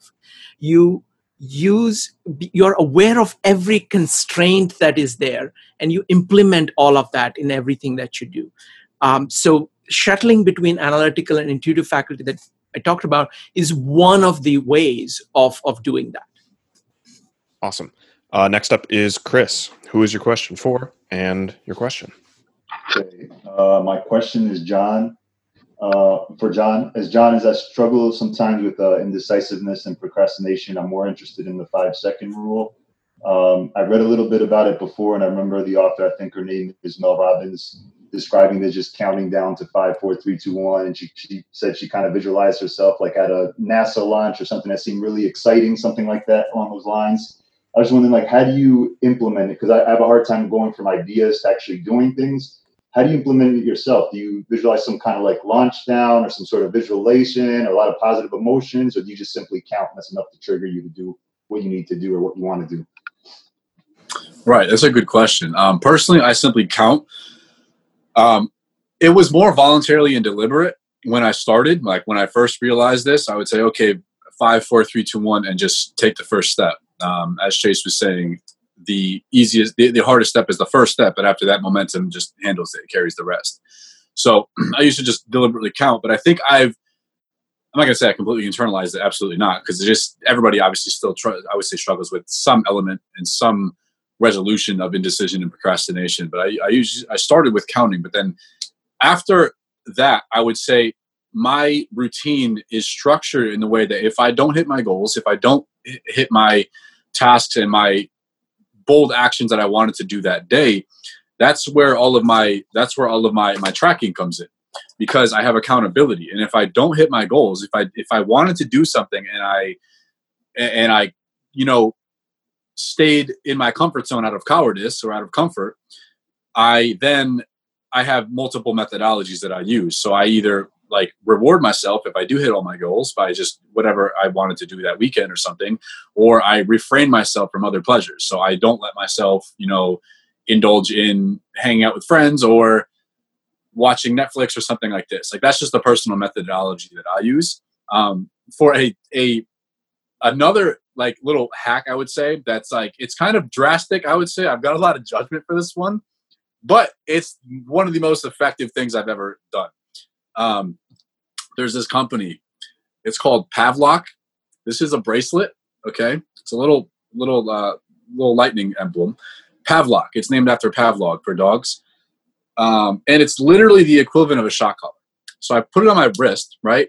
I have an app on my phone and I can actually press a button and it'll give me it's not really strong. It's like, you remember from like high school and elementary school, you pull little sticks of gum. It's just like a little pinch. It's like nothing crazy.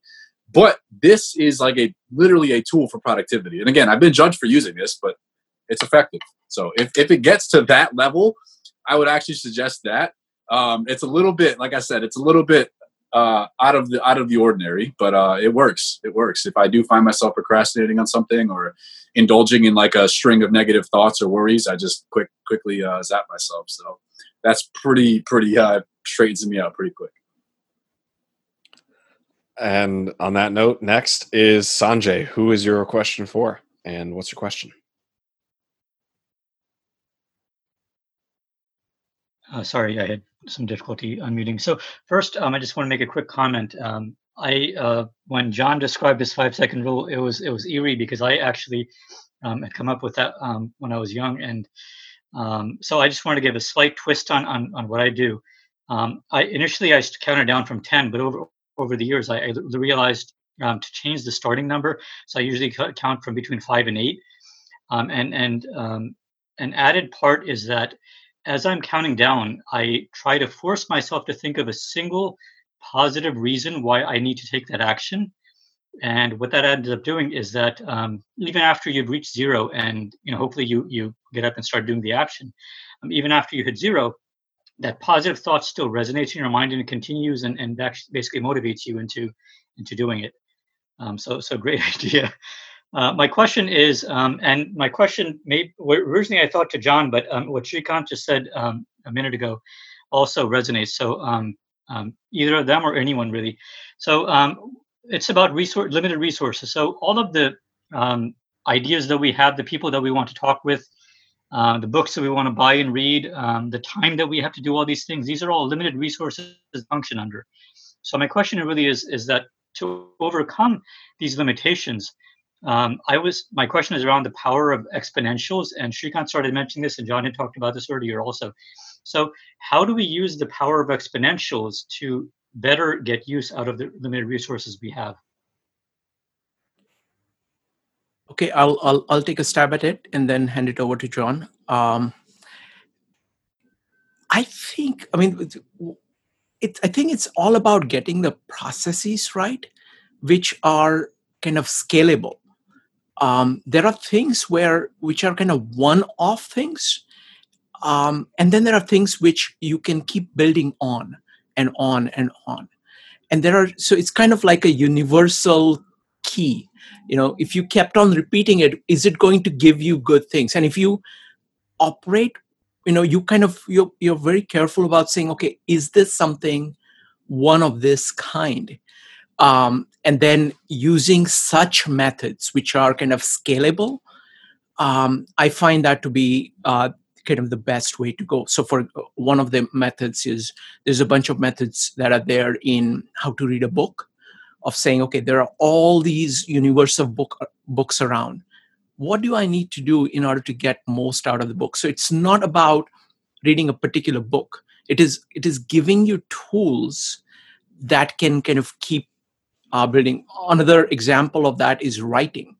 It's a very scalable tool.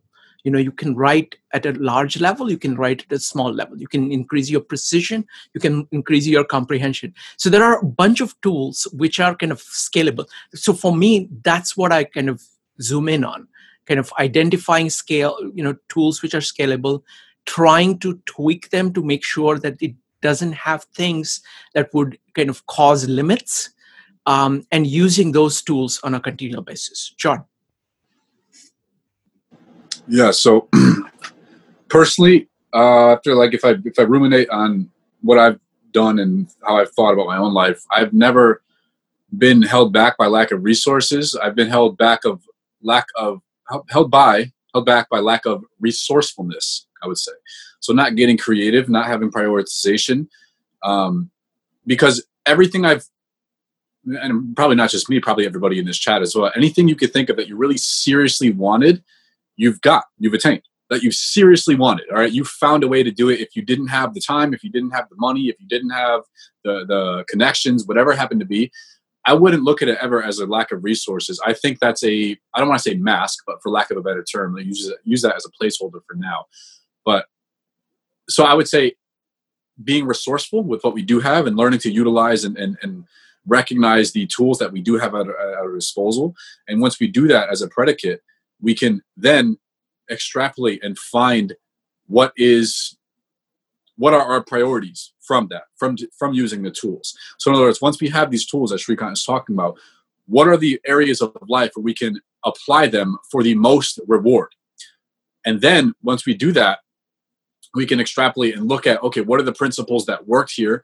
And I can learn from my failures, learn from my defeats, learn from my temporary defeats and my shortcomings in that realm, in that pursuit. And then I can take those principles and I've formulated a corrected course, and then I can apply it to these other realms of life where I think that I lack resources in. So I think it's a matter of, instead of resources, it's resourcefulness, creativity, making the most of what we do have, and application from there, and prioritization as well. I think it's a big part. All right, Gene, and please tell us who your question is directed for.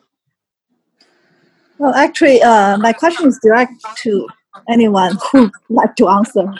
So I studied also Tony Robbins and Jim Rohn, and I found they're quite useful actually in the very practical business part of my work. I'm an architect, But I found actually for the creative part, also the self-discipline. I'm not very self-disciplined person myself, but I found, like, really helped me to get things done. Get the business, all the things I don't want to do, I have to do, like bookkeeping, all this other stuff. But I found for the creative part of work, it's very tricky. It's not like it's not about the time. It's actually, you have to relax. Like, to my opinion, the most creative country in the world is Sweden. And people are super relaxed there. And also the kids, I heard, if they can be creative, they are bored. If you have kids arrange all the activities, super busy, super driven, they cannot be very creative. So it's quite ironic, I think, in that sense. So I just want to hear you guys' opinion on that. Anybody want to take a stab at creativity and boredom and busyness? I'll go for it. So basically, my life ended up just going into a very creative field, right? Writing music, now I'm making videos and stuff. And I grew up super bored. I was an only child. I lived in the middle of nowhere. I only could see friends occasionally. So I had to keep myself entertained. And with that, I would build things, I would draw, I would write, I would create. And that's really where I learned almost the skills of creativity. I did find in a period of my life where I kind of, to use John's words, like indulged in behaviors more like lots of video games, lots of, very dopamine burst activities. I wasn't feeling that drive to go make things. I was satisfied with the content that was being given to me. So for me, it's really important to kind of define how much output versus how much input I'm getting.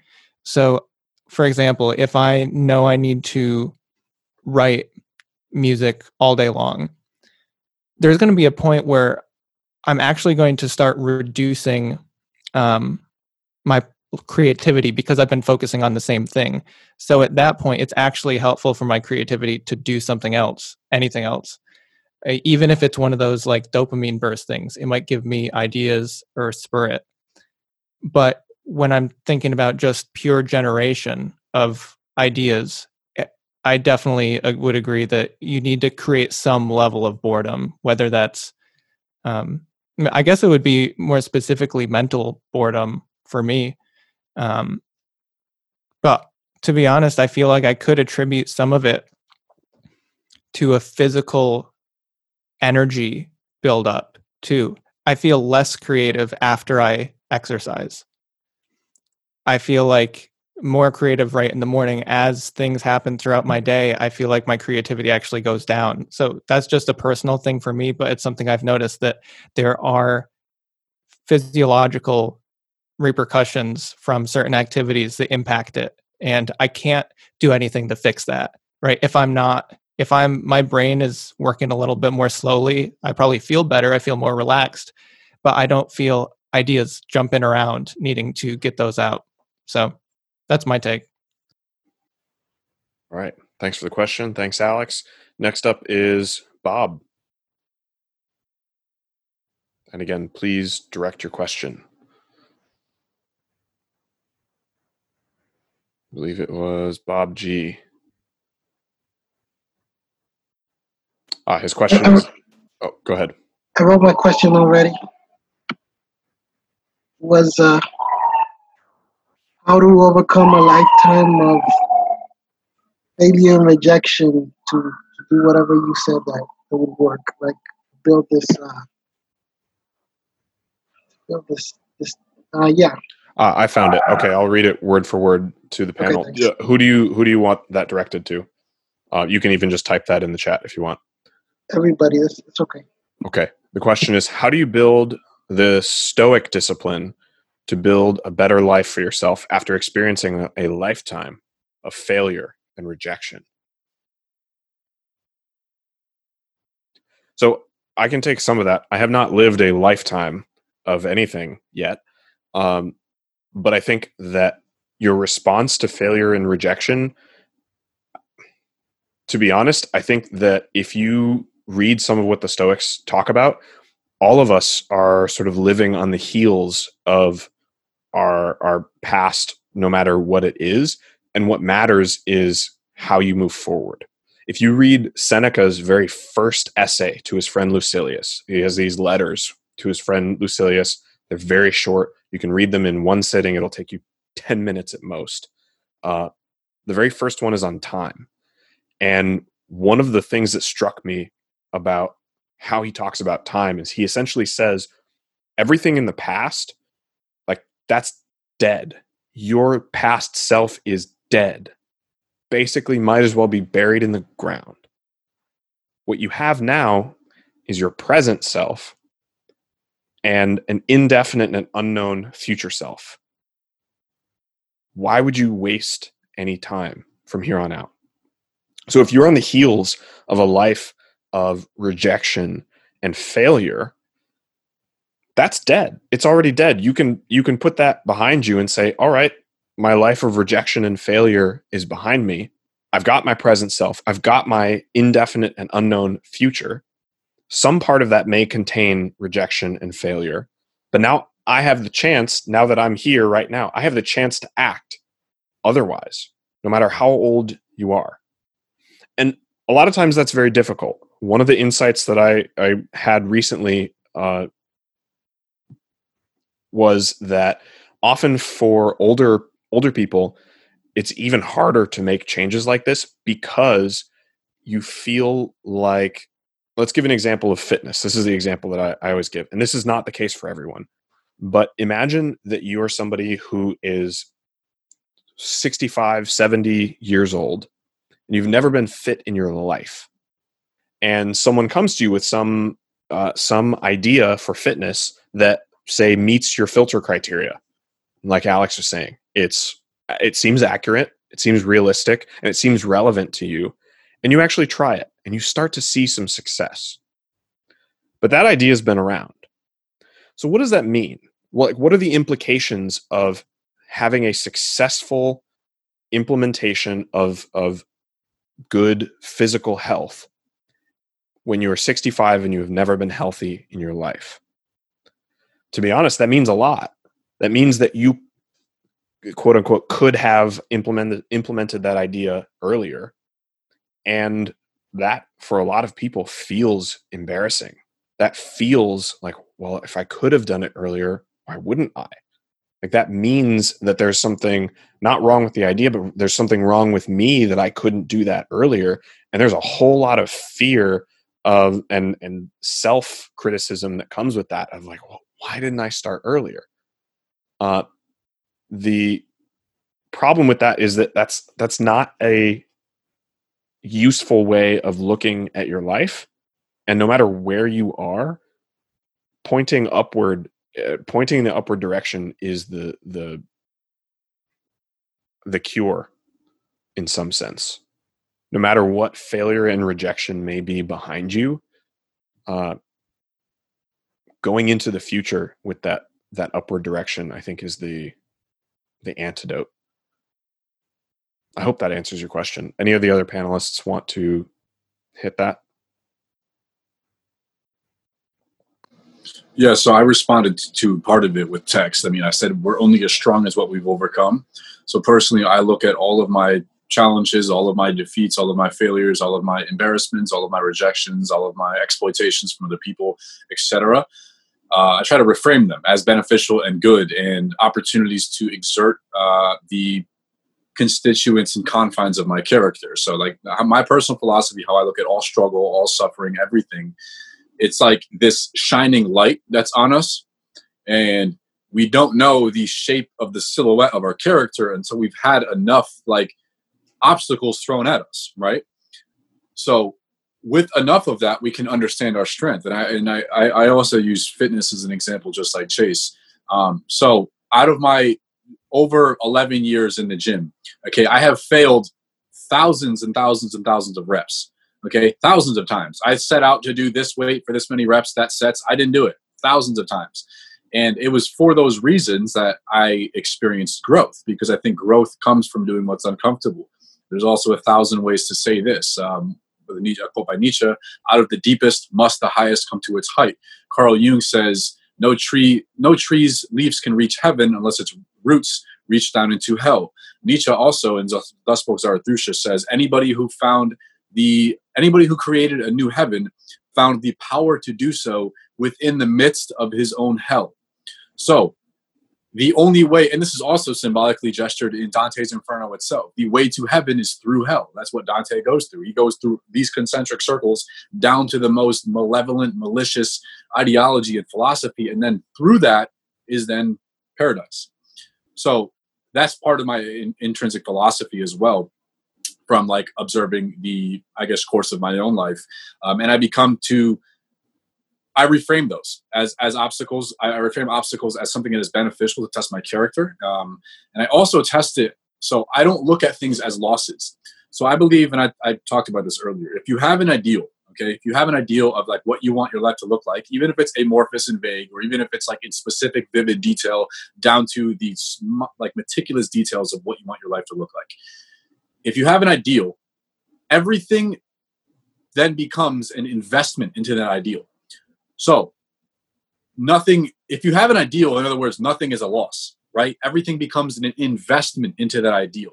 Okay. So it's like, let's use the example earlier. I was talking about like how to be successful, you might have to be a nonconformist. You might have to lose friends that like discourage you, or like Alex was talking about, he didn't run his ideas by people. Let's say I ran my ideas by people and they all reject me. So therefore I decided to cut them off.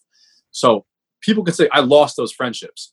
But a correct way, a constructive way, a healthy attitude to reframe that would say, I invested those relationships to have my ideal. I made that exchange. I made that trade-off. I made that sacrifice. So if you don't have an ideal, yeah, you're losing all the time because you don't know what you're applying it toward. So if you sacrifice, these destructive things at the expense of something positive, it's no longer a loss. It's then an investment. It is the necessary price that we have to pay to attain the object of our definite chief aim, of our ideal, of our goal, our vision, our wish, our imagination, whatever you want to impose as that terminology, that where you're working toward. But this is all predicated on the fact that we have that established ideal, which is what a lot of people do not do because it's difficult, because it's uncomfortable, because it takes a lot of mental energy, because it takes a lot of creative imagination, because it was never encouraged in school and religion, from parents, from society. These things are never encouraged, at least in my experiences. So I personally reframe them I look at them as beneficial. I actually welcome resistance. I welcome struggle. I welcome suffering. Now that I've been able to surmount a lot of the things in my previous circumstances, and after reflection and rumination, I believe that I wouldn't be half the person I was today if I didn't go through like all of these struggles and failures and rejections. So I have come to be grateful for them and appreciate them. And I also have a healthy, welcoming attitude toward them in the future, because I know that's a price I have to pay to get to my ideal. So the Stoics talk about this, and Napoleon Hill talks about this as well. I think the Napoleon Hill quote is something like, you must understand what you want out of life, and you must understand life's price for getting it, and you must be willing to pay that price. The Stoic part of that is essentially your ideal must also be in accordance with nature. You have to also integrate the understanding that you're acting in the world, and the world is a system of cause and effect, and sometimes those things are out of your control. So if your ideal is something that's out of your control, you also have the wrong ideals. That's one of the other ways to handle suffering. That's a whole other topic and podcast that I would love to get into, but we have limited time and resources here. The next question, I believe, is the last question, is Jeff. And again, please direct your question to a panelist. Thanks, guys. It was really, for a lot of reasons, I really needed to hear this from you tonight. So what I want to do is take just one, ask you to take just one extension from what you've done. I think that a lot of the vantage point from which you've presented and offered, what you've offered here, is focused on what it looks like and what it is for an individual to do these things. And a lot of my experience in the day is really not me as an individual. I spend a lot of time with other folks who are often facing some challenges. Like today, I spent a big part of the day facilitating and coaching a group that's trying to figure out how they can safely and productively open the New York City schools. Okay? Imagine a more vexing or challenging issue. You can't even imagine the level of difficulty of this conversation. You'll be interested to note, Chase, that we started off the day with what we were grateful for as a way of connecting with each other, because we knew we were going to take on some seemingly insurmountable issues. You'll be interested, Shrikant, to know that we really completely based ourselves in form follows function here by thinking at first, what are the main things that we might be trying to accomplish? And then we veered off a little bit and took each of the folks, teachers, parents, kids, and told stories from their perspectives in order to then really identify the problems and the needs and what we were most concerned about, and the interdependencies regarding who needs to do what for, as their role in the ecosystem. So a little introduction to that. My question is, how would you extend the kinds of things that you've laid out here today to if you consider that there's the world of one person, there's the world that they have of the folks that they're close to as a team or a family, whatever, and then there's the world, way beyond just even their little group. How might you extend the things that you've offered here today to go at least one, maybe even two steps beyond just how I, as an individual, can be most successful or productive? See, and maybe I should pass this question off, but I think that's at least in part, what we're doing by having a panel discussion, right? This is a group. This is how we, as a group, start to apply ideas to our lives. We share those ideas with each other. We share our strategies for implementation, and we all grow together from that as a group, hopefully. Now, groups are made up of individuals. And, there's the Jordan Peterson rule in his book where he says, put your own house in order before you criticize others.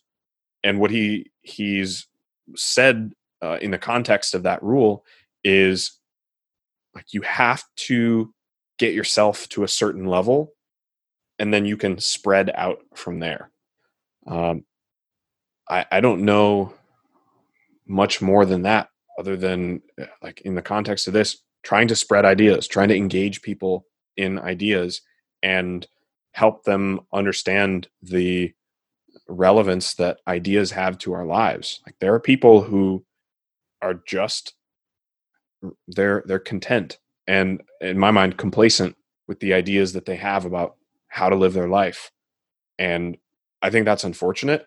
And I think for whatever we can do to help shake those individuals awake and say, look, it actually is important what you think, and that you have used good tools to think about those things. I think that's how we empower groups to implement ideas. Open to the other panelists if you'd like to contribute. Yeah, I always love that Peterson idea, because it's like, also imbued with stoicism. Like, that's in your complete control. It's like your actions and judgments and opinions. And also, a secondary notion, if I wanted to improve someone's behavior, I'm not just going to spew like scientific facts and validations and studies and all these things. What I'm going to do is show them how I've made that transformation in my own life. Men learn best at the school of example. One of my favorite quotes is from Nietzsche in Thus Spoke Zarathustra. He says, of all that a man has written, I only love what a man has written with his blood. Meaning, he's sacrificed, he's put in the work, he's led by example, he's practiced what he's preached. It's not just empty, hollow words or empty, hollow projections or judgments or saying this person should do this because it's furtively an expression of how I what I'm insecure about and telling them they should do this. Instead of that, I think the best way is just leading by example, looking at yourself as like a node in the network. So the whole study of the 6 degrees of separation, that's not a cliche, like that's been an actual psychological study. So we should act as if our actions, our words, our deeds change the outcome of the world, because they do. This is not able to be quantified on a scale that's like comprehensible by our limited resources and limited understanding and limited brains, but literally our acts, our words, our deeds change the outcome of the human race and therefore the world. So we should act like this. And the best way to facilitate positive change is to first facilitate positive change within us.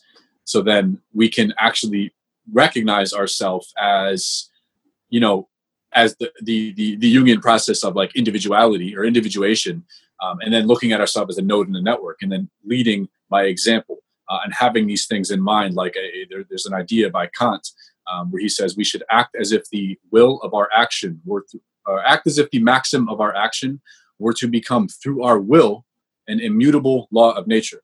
So in other words, if everybody in the world acted as you, what would the world look like? Or even a smaller scale, if you ran a society, if you ran a company of 100 clones of you, what is the net result of that company? Is it good? Is it profitable? Is it a failure? Are they all are they detestable? Are they not working together? Are they harmonious, etc.? So I think the best way and the only way we really have control over it is to do all of this self-work, and then we can then extend, as Chase was saying, compassionately spread information and, suggest people to do this, suggest people to do that, show them something that they might not see from a new perspective, maybe give constructive criticism and feedback, encourage them when they win, etc. So, but at the end of the day, I do think people learn best at the school of example, and to give advice that is unqualified, I don't think that's necessarily beneficial. I'd like to add to that. I agree, John. I was going to say something similar to that effect, but also the flip side, everything you do wrong and everything you fail at, like to give an open and honest look to other people at that, and like part of my whole endeavor with what I'm working on now is to help try to show people like there's like 60% of the time where I don't pull it off, and that's okay, and here are the reasons. Here's why I didn't pull it off, and here's how I'm going to make changes. And to be open and upfront, I think can really help to alleviate some of other people's, like overly harsh self-critiques and unhelpful self-critiques and unhelpful self-image that further push them into a realm, they think that they're different than everybody else. If I can show them both in my failures and successes that there's a similarity between us, they can start to understand, even if they feel like everything's going badly for them. I think that gives some common ground, like, well, same for that guy, and he's still doing it, like to my level of what I would hope for. So yeah, I feel like an honesty, especially in an age where for the past 10 years, everybody's been putting a perfected version of themselves out into society. So that's my take. Excellent. Shrikant, anything you want to add? I would say I think the biggest thing one individual can offer another is the example, your own example. So if you're doing the best you can, I think that has a much more profound impact on others. That is certainly true. When I look at people who have influenced me, they've had really nothing to do with me. It's just by virtue of what they are that they have the maximum impact on others. Chase, back to you. Excellent. Well, thank you everybody for participating in the discussion. Thank you to our panelists. Again, Alex, Chase, that's me, Shrikant, John. I really appreciate it. This has been enlightening for me. I wrote down a whole bunch of notes for things to go and write about and study and explore. And I always love when I walk away from discussions like that. So thank you guys. The Switch is produced by Mojo Filter Media. That's our audio production company that specializes in audio for interactive media. composition, production, implementation. We do it all. Find out more at www.mojofilter.media.